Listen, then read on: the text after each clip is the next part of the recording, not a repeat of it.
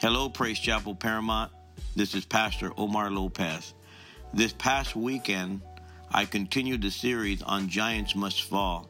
I talked about faith versus fear. The people of Israel in the book of Numbers had fear. They saw themselves as grasshoppers. They exaggerated the problem, and they saw themselves not able to defeat these giants that were in the land, and therefore were not able to inherit the promised land. But the Bible says when we look through eyes of faith, when we look through God's perspective, our strength is a lot larger and bigger than any grasshopper. And when we look through eyes of faith, giants must fall. Praise the Lord. Well, we're glad you're here. Turn to your neighbor and say you're in the right place, at the right time, right now. Well, we welcome all of you today. Are you glad you're in the house of God? And so we're on a theme this month called Giants Must Fall. How many believe that the giants have to fall? And we've been talking about, like all of us have, probably in life you felt like an underdog, and perhaps you know of different situations where you've seen a team or a person, even in a boxing ring, where they were the underdog, and basically they were expected to lose. And somehow something switched, something turned around, and they end up winning. And we're using the analogy basically of King David, or before he was King David, he was just a shepherd boy. And the Bible says he was facing this giant by the name of Goliath. And the scripture says that this giant Goliath had been a warrior since his youth. In other words, he was trained as a young man to be a warrior, and now he's this big, ferocious guy. I don't know if that's a great picture of him, but so to speak, there it is. And there's little David somewhere down there. There he is, right over here. And David is just this young shepherd boy. He has no military experience, but with just a slingshot in his hand and God in his heart, he slays the giant. Hallelujah. And that's what we're talking about this month. We're talking about how to slay the giants in your life. One of the things that separated David from everybody else on that battlefield that day is how he saw himself. Not just how he saw himself, but how he saw God. And that separated him from everybody else because he saw God as a big God. He saw God as somebody that could be with him, because the Bible says he shouts out that this is the battle of the Lord, or the battle belongs to the Lord. He knew that God was on the battlefield with him, and he was not standing alone. So I want to pray as we get into this message this morning, and pray that God would help us as we dive into this. Father, we thank you today for the Holy Spirit. We thank you, God, today that you would just put faith in the hearts of people today to slay the giants that are in their lives, whatever problem there may be, whatever issue there may be, whatever thing that they're facing right now. Everyone is facing different issues in their life, but God, today, you have made us giant slayers. So I pray today, by the presence of God, that you will inspire people, that you open up the hearts of people today, because your word is relevant in 2020. It applies to our lives even today. So I pray, God, minister to people, anoint these lips that I declare the truth of God in Jesus' name. And everyone said, and so I want to talk about this morning is looking through the eyes of faith versus looking through the eyes of fear, because I want to kind of challenge your faith. Can I challenge you a little bit? I kind of want to poke at you just a little bit, because I believe that all of us this morning, we don't grow in circumstances that are comfortable, but God wants to get us out of that comfort zone and get to a place where we can grow and mature a little bit. And so I want to kind of challenge our faith today, because many times, even in our walk with God, that we can become so comfortable that we're not growing. But I believe God wants us to grow. I believe God wants us to mature. And so I want to challenge a little bit of your faith today. Let me read a scripture out of Romans chapter 1, verse 17. It says, the gospel shows us how God makes people right with him. The word gospel, most of you may know this, it means good news. So basically, the good news shows us how God makes people right with him, that it begins and ends with faith. That is the Christian walk. That is the Christian faith. Basically, it begins in faith and it ends in faith. And then the Bible says, the scripture says, those who are right with God will live by trusting him. So when we're right with God, when we're in alignment with God, we live a life that is trusting in God. The old King James Version says, the just shall live by faith. In other words, when we are right with God, it teaches us today to live in faith in Christ. And let me read you another scripture out of Hebrews 11:6. Without faith, it's impossible to please God. Now that's enough right there. It says, without faith, it's impossible to please God, because anyone who comes to him must believe that he exists and that he rewards those who earnestly seek him. Do you realize today that God wants to reward you, and all you have to do is earnestly seek him? Many of us this morning are missing the rewards of God or the blessings of God because we don't have enough faith to seek him. And the Bible says, basically, if we're going to connect with God, you can't connect with God without faith. It's impossible. And that's why faith is so crucial to our walk with God. And I want to talk about today faith versus fear, because faith is really seen through the eyes of God. How many believe that? We got to see through the eyes of God. Now, let me just tell you a couple of things before I talk about faith. Let me just tell you what faith is not. Faith is not a desire. Lots of people think, well, as long as I desire it, then that's faith. You can have all the desire you want. You can have all the craving you want. It doesn't mean that's faith or you're going to get it.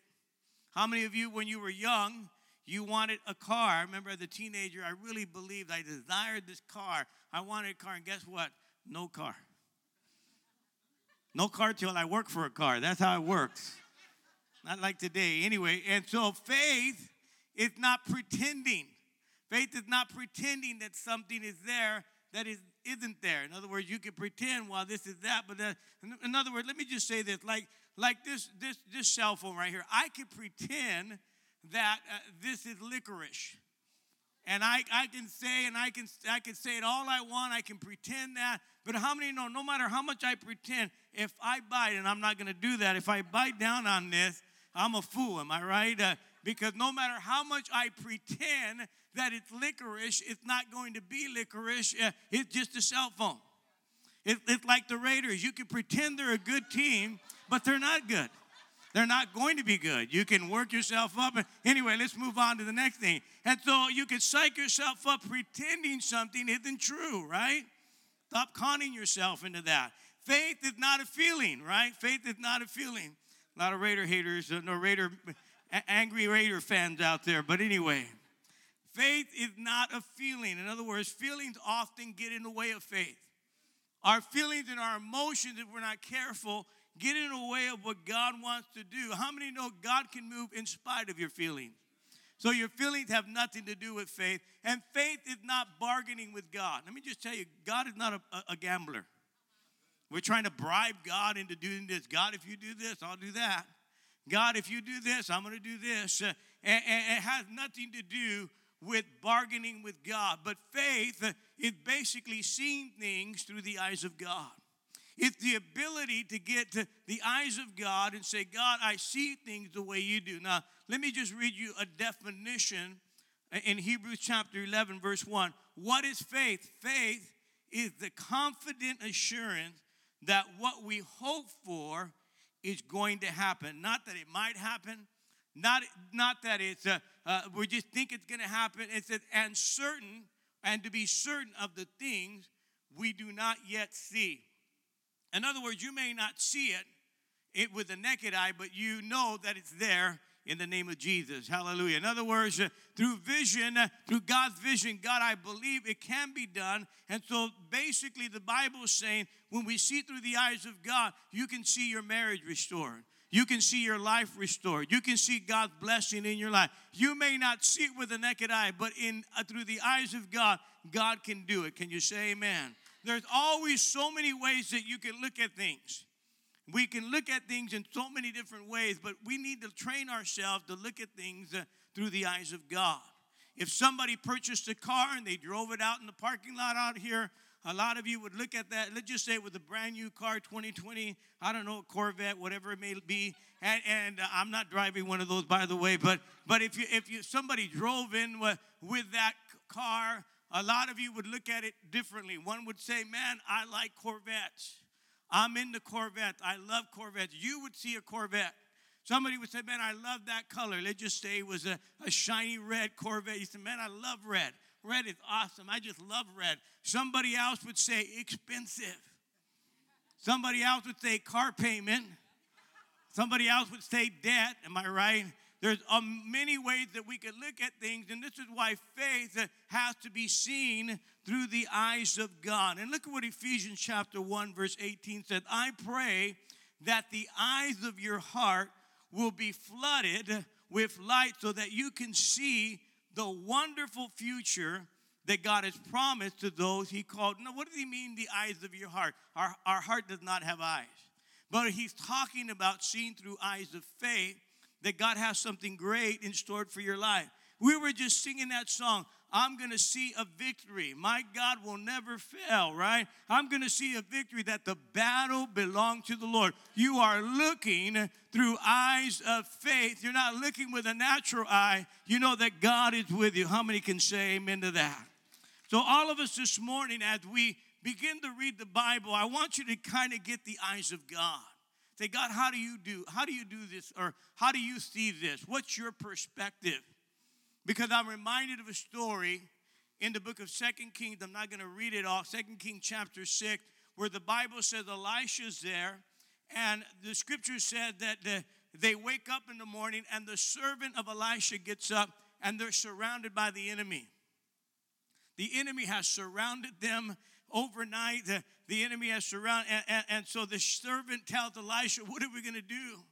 We're surrounded. And Elisha said, man, there's more with us than are with them. He said, Lord, open his eyes. Now, his eyes had been open, obviously, but it was the spiritual eyes he wanted him to see. And the Bible said that he opened his eyes. They were surrounded by the angels of God. Are you listening to me? It may look like I'm surrounded, but I'm surrounded by you. And so I want you to realize today, when you look through the eyes of God, and the spiritual realm, I'll just be honest with you, the spiritual realm is a lot more reality than the natural realm. It's more real. A lot of us this morning think, well, the spiritual realm don't exist. I want you to know the spiritual realm is a lot greater than what you see with the naked eye. And so today I want to talk about seeing things through eyes of faith rather than eyes of fear. If you're going to slay the giants in your life, you got to begin to see through the eyes of God. And a great example of this is in the book of Numbers, chapter 13 and 14. And most of you may have read the scripture. Some of you may have skipped that part in the Bible, but it's relevant, okay? The important story in that. And the scripture says that Moses, of course, we know that Moses is the deliverer. He goes in and he frees the people of God through God's power. And they come out of Egypt, and there's just this wonderful wonders of God, and they are freed from one of the most powerful nations in the world, which was Egypt at the time. And now they've been enslaved for 400 years, and now they are walking in freedom. And the Bible says they get to a place called Kadesh, and it's at that place where they're ready to cross over the Jordan River. Now they've been in the wilderness for 2 years. Okay, I'm not going to read the whole story. Take some time and read it at home, okay? And so they get to the edge of the river. They're about to cross over to take the promised land. And then Moses said, before we go over, we need to send some scouts over there. We need to kind of see what's over there. We need to kind of evaluate the situation. We need some intel. We need to do some reconnaissance just to kind of check out what we need to do, what kind of strategy. And the Bible says they send out 12 spies into that land to check it out, to scout it out. They come back with a report, but it's a mixed report. And the Bible says 2 of them, Joshua and Caleb, how many remember them? They said, we could take the land. Let's go in and possess it right now. The land is ours. It's just like God promised. In other words, they saw the land. They were able to see it with their own eyes. They could see that God's promise was right there. All they had to do is have enough faith to go and conquer the land. But then the Bible said the other 10 scouts, did not believe. They were seeing through eyes of fear. And they said, yes, the land is good, but there's a lot of problems there. There's a lot of issues. There's a lot of reasons why we can't go into taking that land. And there's several names that it gives us the name of Shaphat and Gadiel and Amiel and Shamuel, not Shamu the well, but all these different guys. And how many have ever heard of those guys? Most of us probably have not, because most of the time we don't remember negative people. These guys did not believe, but we do remember Joshua and Caleb because these guys believed. Most of the time we're not going to remember the critics. We're going to remember those that believed. And the Bible says because of these 10 spies, because of their evil report, the people received the majority of the report, the 10 spies, instead of listening to the minority, the 2 spies. And the Bible says this generation, because they did not believe, because they feared, because they didn't see through eyes of faith, they're not going to go in and inherit that land. This generation missed the purpose of God, and they wandered in the wilderness for 40 years. I don't know about you, but I don't want to die in the wilderness. This is what happens when you see through eyes of fear. You miss what God wants to do. So if you're taking some notes here, I want to talk about when you look through the eyes of fear first, then I'll talk about faith. What are the circumstances or the consequences of looking through eyes of fear? Number one, when you look through the eyes of fear, you always exaggerate the problem. You ever met somebody that just exaggerates everything?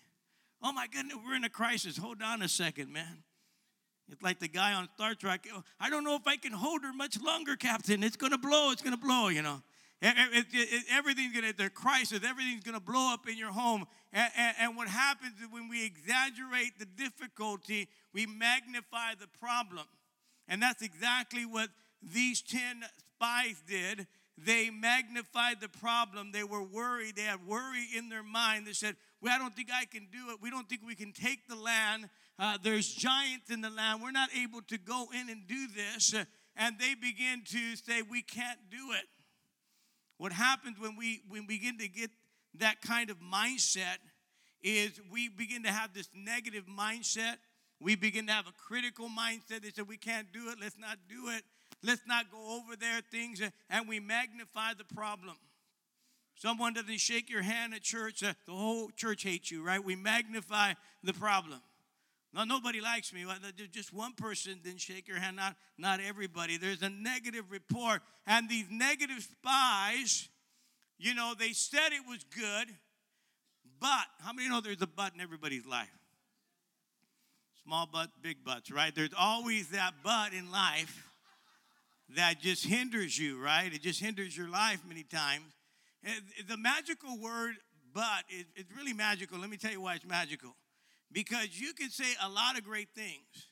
And say, oh yeah, man, this thing over here and this job over here, it's so good. God really blessed me. But, and then you just erase the whole thing. Man, that church over there on Somerset, praise God, but it's so good. But you just trash the whole thing, right? And so it's a magical word, but, and that's exactly what these 10 spies did. They said, man, there are giants in the land. We're not able to go in and conquer them.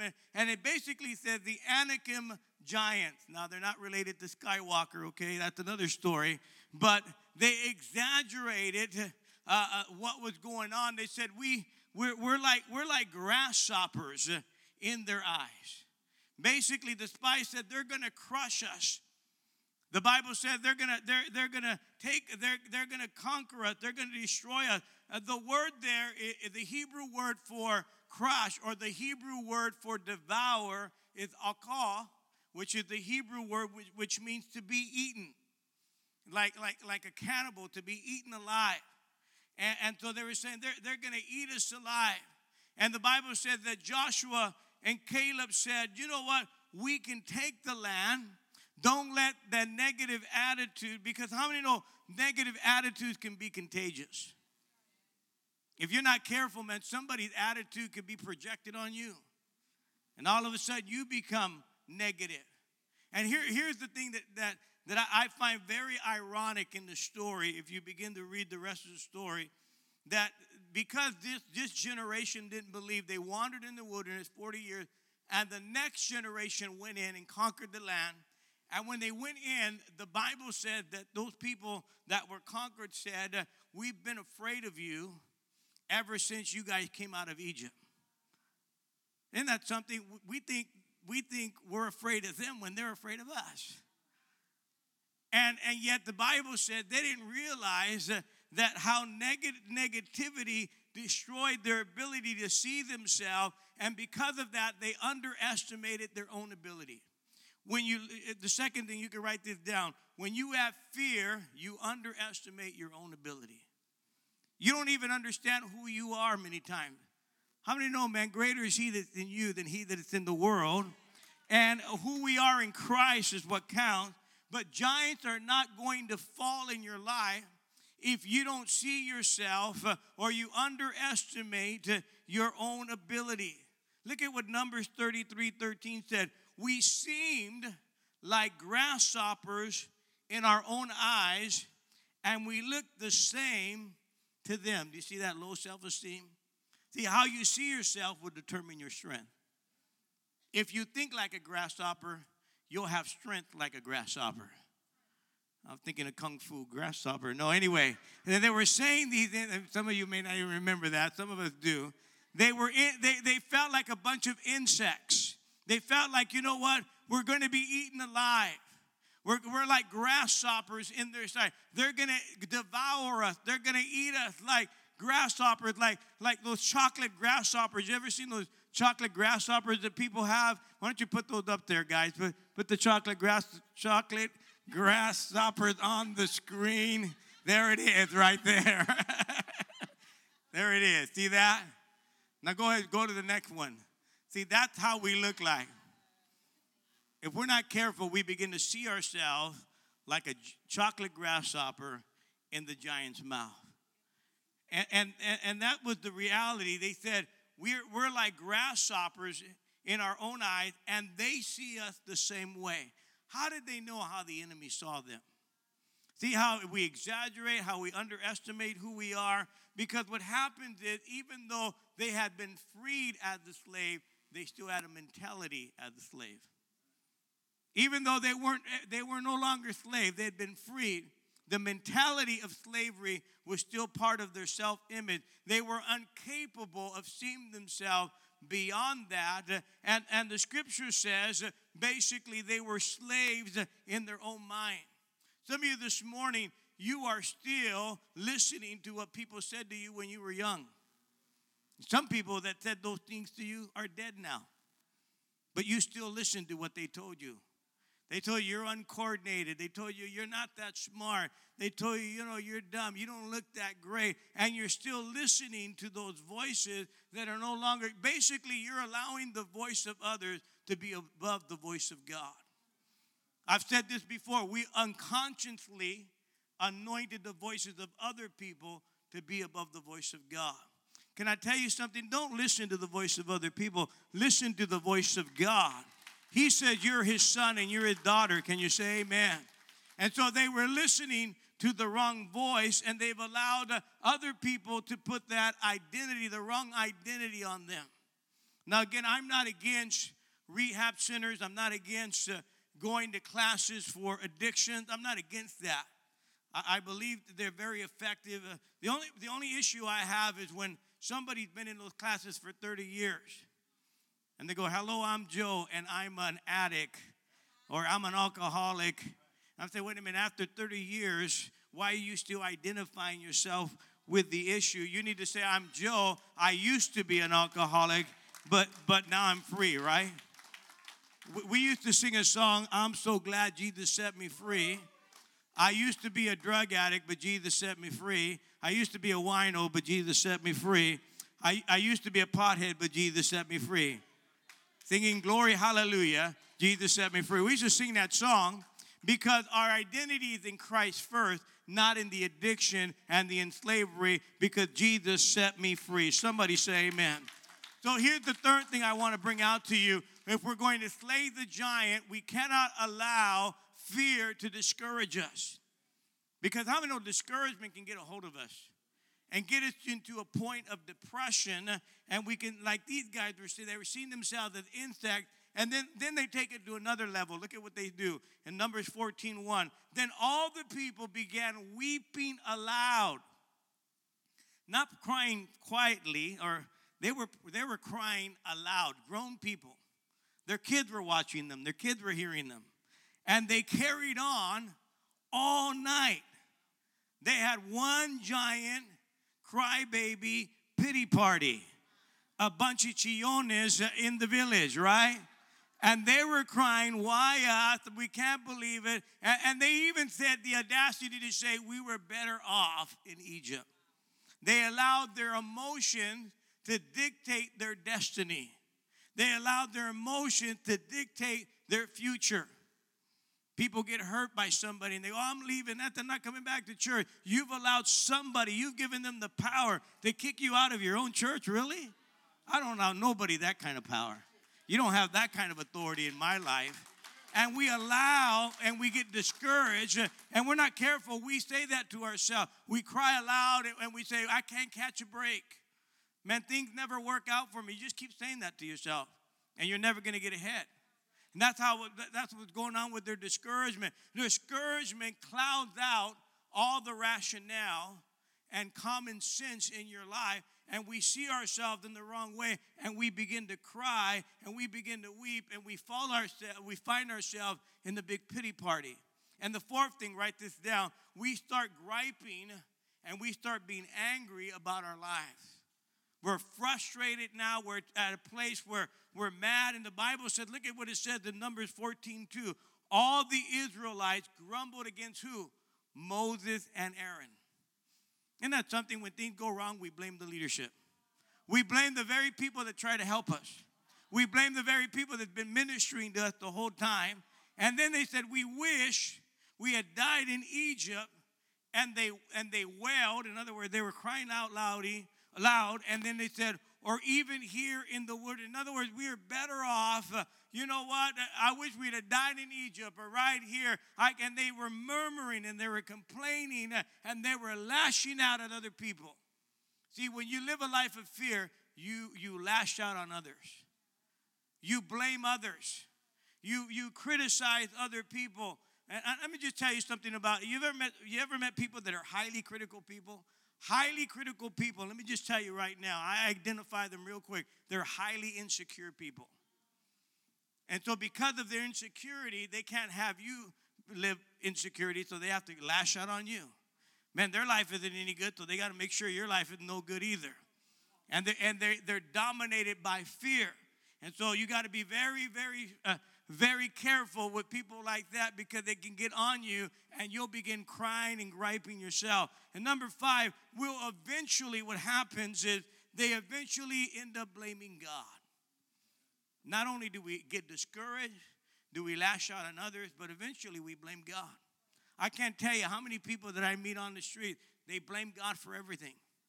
They won't take any responsibility for their own actions and decisions. But they find a way to blame God.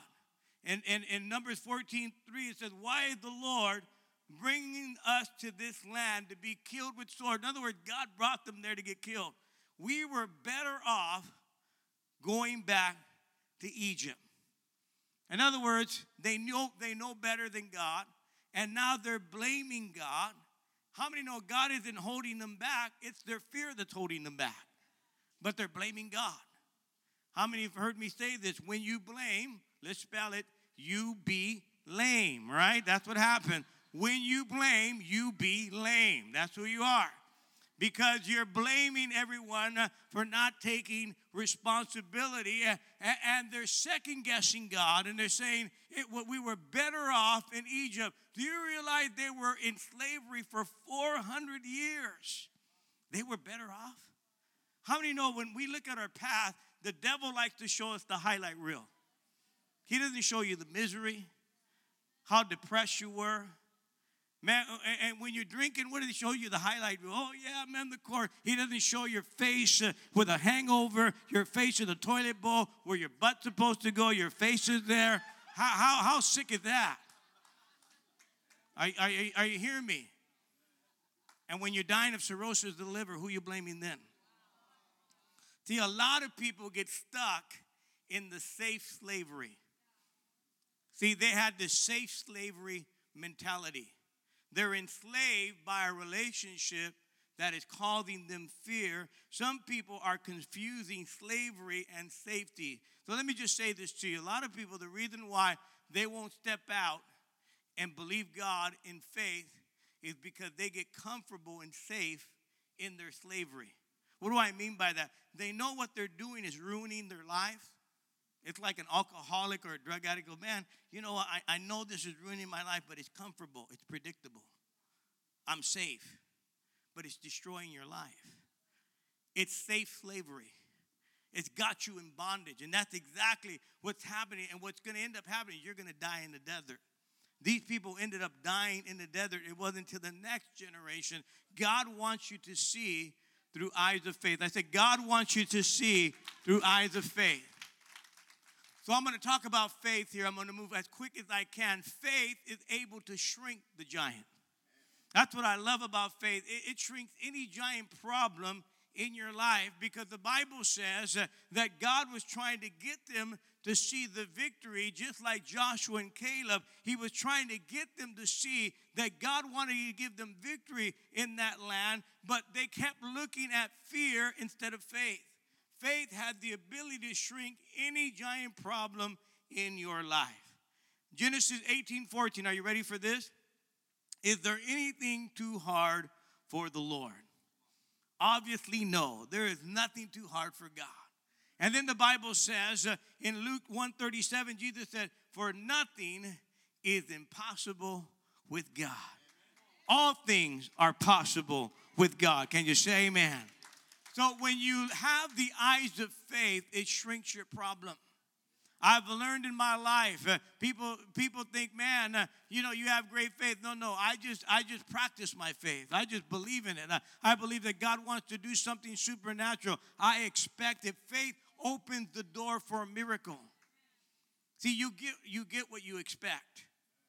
A lot of us say, well, nothing's happening. Well, you're getting exactly what you expect. Nothing's happening in your life. And so God wants us to get to a level where we can have some faith and believe him. Look at what he said. Jesus said this in Mark chapter 11, verse 22. It says, Jesus said, have faith in God. If you have faith in God and you don't doubt, you could tell this mountain to get up and jump into the sea, and it would do it. Whatever you ask for in prayer will be yours if you only have faith. That's pretty powerful, huh? So we can go out and look at the Angeles Mountains, it says, amen. It says, be cast into the sea and it'll be done. Now, I want you to know that, of course, God can do all of those things.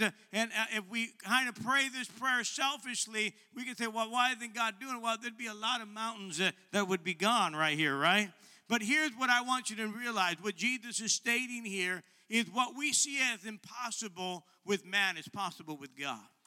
And when we think, well, the laws of physics do not allow it, the supernatural power of God supersedes the laws of physics. And so it doesn't matter what mountain is in your life, what giant mountain is in your life, what may seem like a mountain in your life. God today can cast that mountain into the sea. And today you're not a grasshopper, you are a giant. Can you say amen? And so I want you to realize something. When we look through the eyes of faith, we can slay any problem and any giant. You ready for this? Write this one down. Faith moves God to act on our behalf. Now, what I mean by that, it's not that God's the genie and God, we're God's our butler and we just tell God to do whatever we want him to do. What it means is when our faith is in alignment with God, we're able to ask God for things and he will move supernaturally on your behalf. Can you say amen?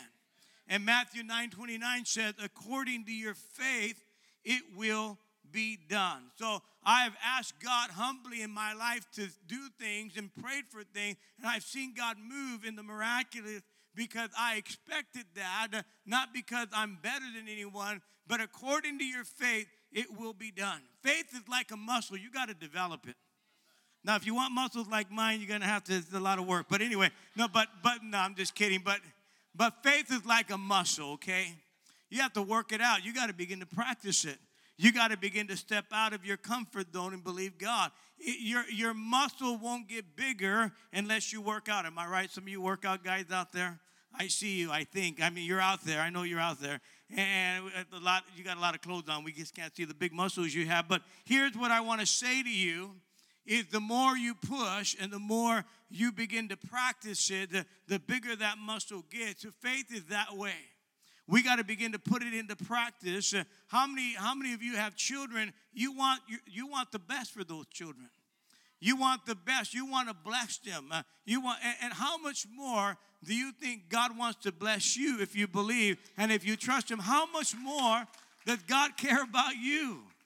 And yet we think, man, God can't do it. I want you to know He can do it. We got to stop complaining. We got to stop griping. We got to stop blaming. And the fourth thing I believe is faith unlocks the promises of God. Do you realize today that there are over 7,000 promises in the Bible? I mean, you have no excuse. You can at least hold on to one, just like a tiny one, something. 7,000 promises in the Bible. And yet, you and I sometimes, we don't even memorize one. How are we going to proclaim it over our life if we can't memorize one of the promises of God? And look at what it says about God's promises in 2 Corinthians chapter 1, verse 20. For no matter how many promises God has made, they are all yes in Christ. I said they are yes in Christ. I mean, that's so powerful. In other words, these promises are for you today. It's like if you bought a house. Let's just say you bought a house somewhere, and you happen to go, maybe it was an older house, and you happen to go up in the attic and you found a piece of paper and it said, whoever finds this piece of paper will be given $1 million. Now, I'm not saying it's happened, but let's just say it did. You guys would be excited. Said, man, all I have to do. Now, the issue is that if it didn't have nobody's name, nobody endorsed it, nobody's name, there's no address to go to, that it would be meaningless, right? Doesn't have a guarantor. But if that thing said, if you go down to this bank, they're going to give you $1 million. You submit this name and this signature that I've laid here. You say, man, this makes this note valid because of the author and the guarantor. Can I tell you something today? You got to know who the author is of the Bible. He's the guarantor. You can claim those promises in that book. Can you say amen? It's for all of us. If we're going to slay the giant, we got to begin to speak those promises. And the fifth thing, I'm moving quickly, is I believe that God can fulfill God-given dreams in your life.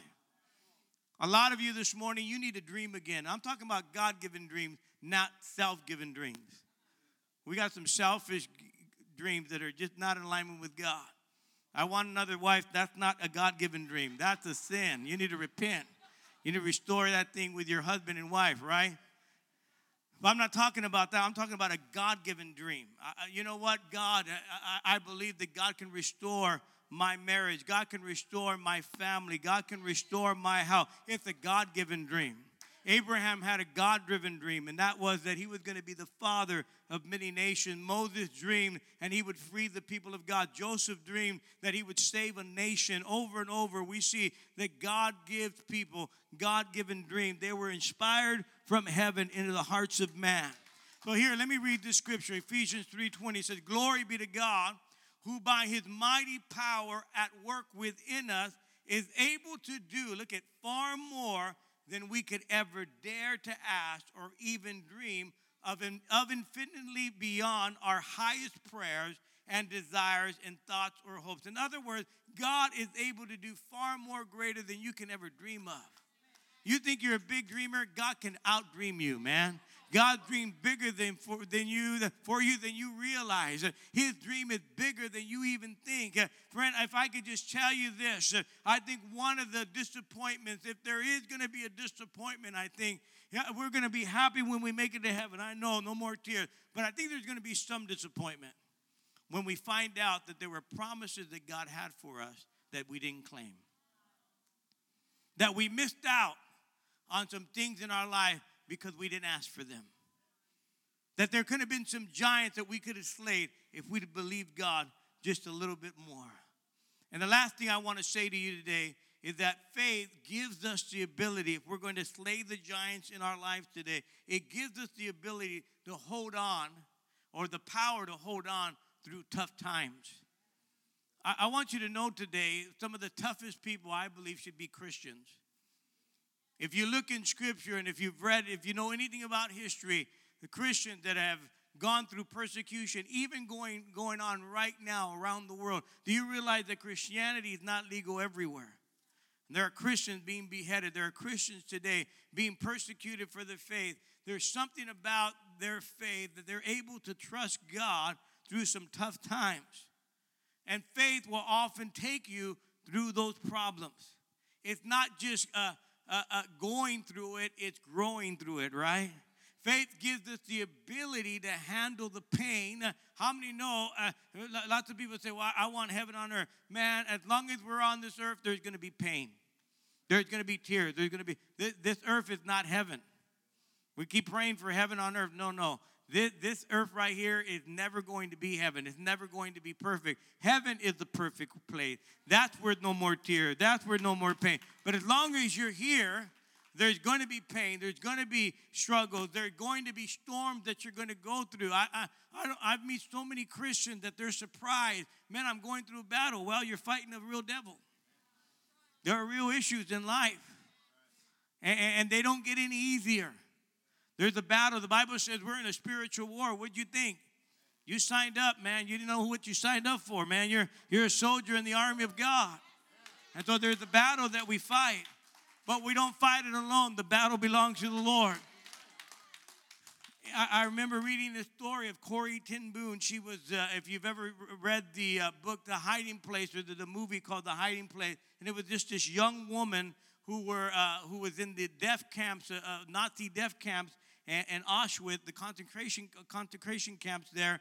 And she said one of the things that people who lasted in these camps, the reason why they were people of deep faith and great resilience.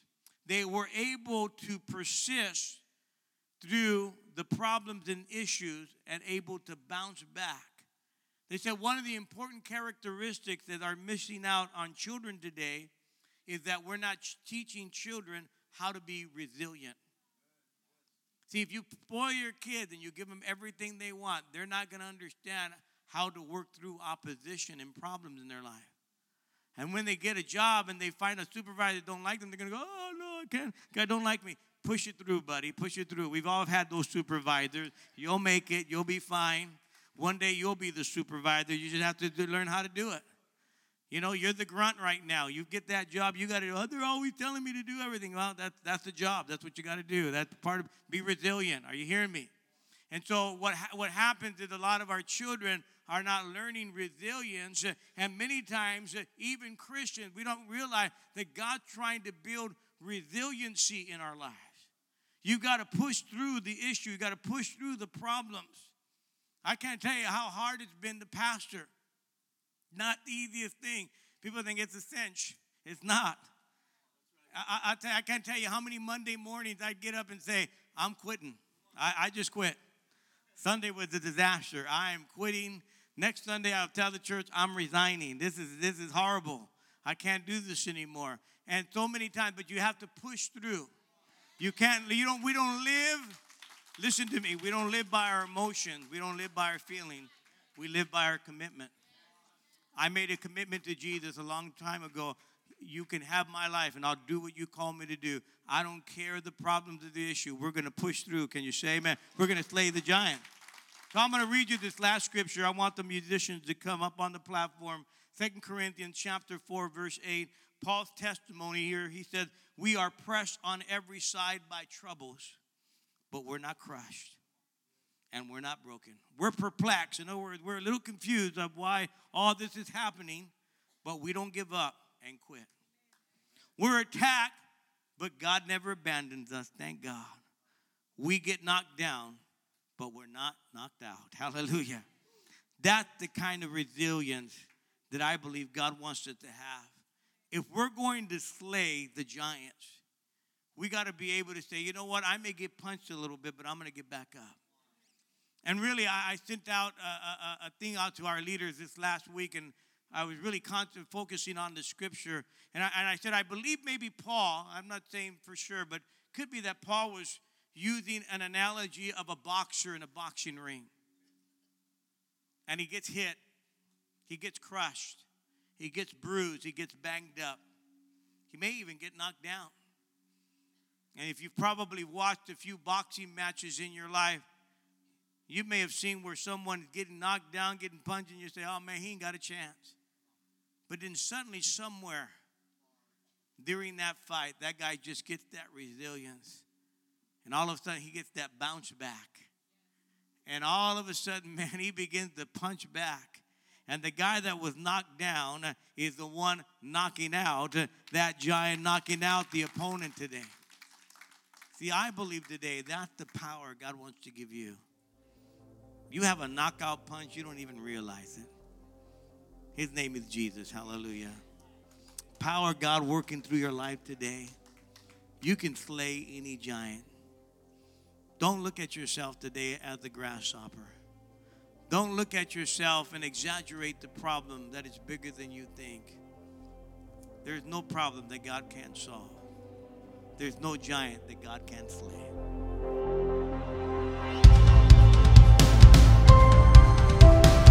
Hey, thanks for listening to this week's message from Praise Chapel Paramount. If you want to stay connected, follow us online with Facebook and Instagram at PC Paramount, or visit our website at praisechapelparamount.com.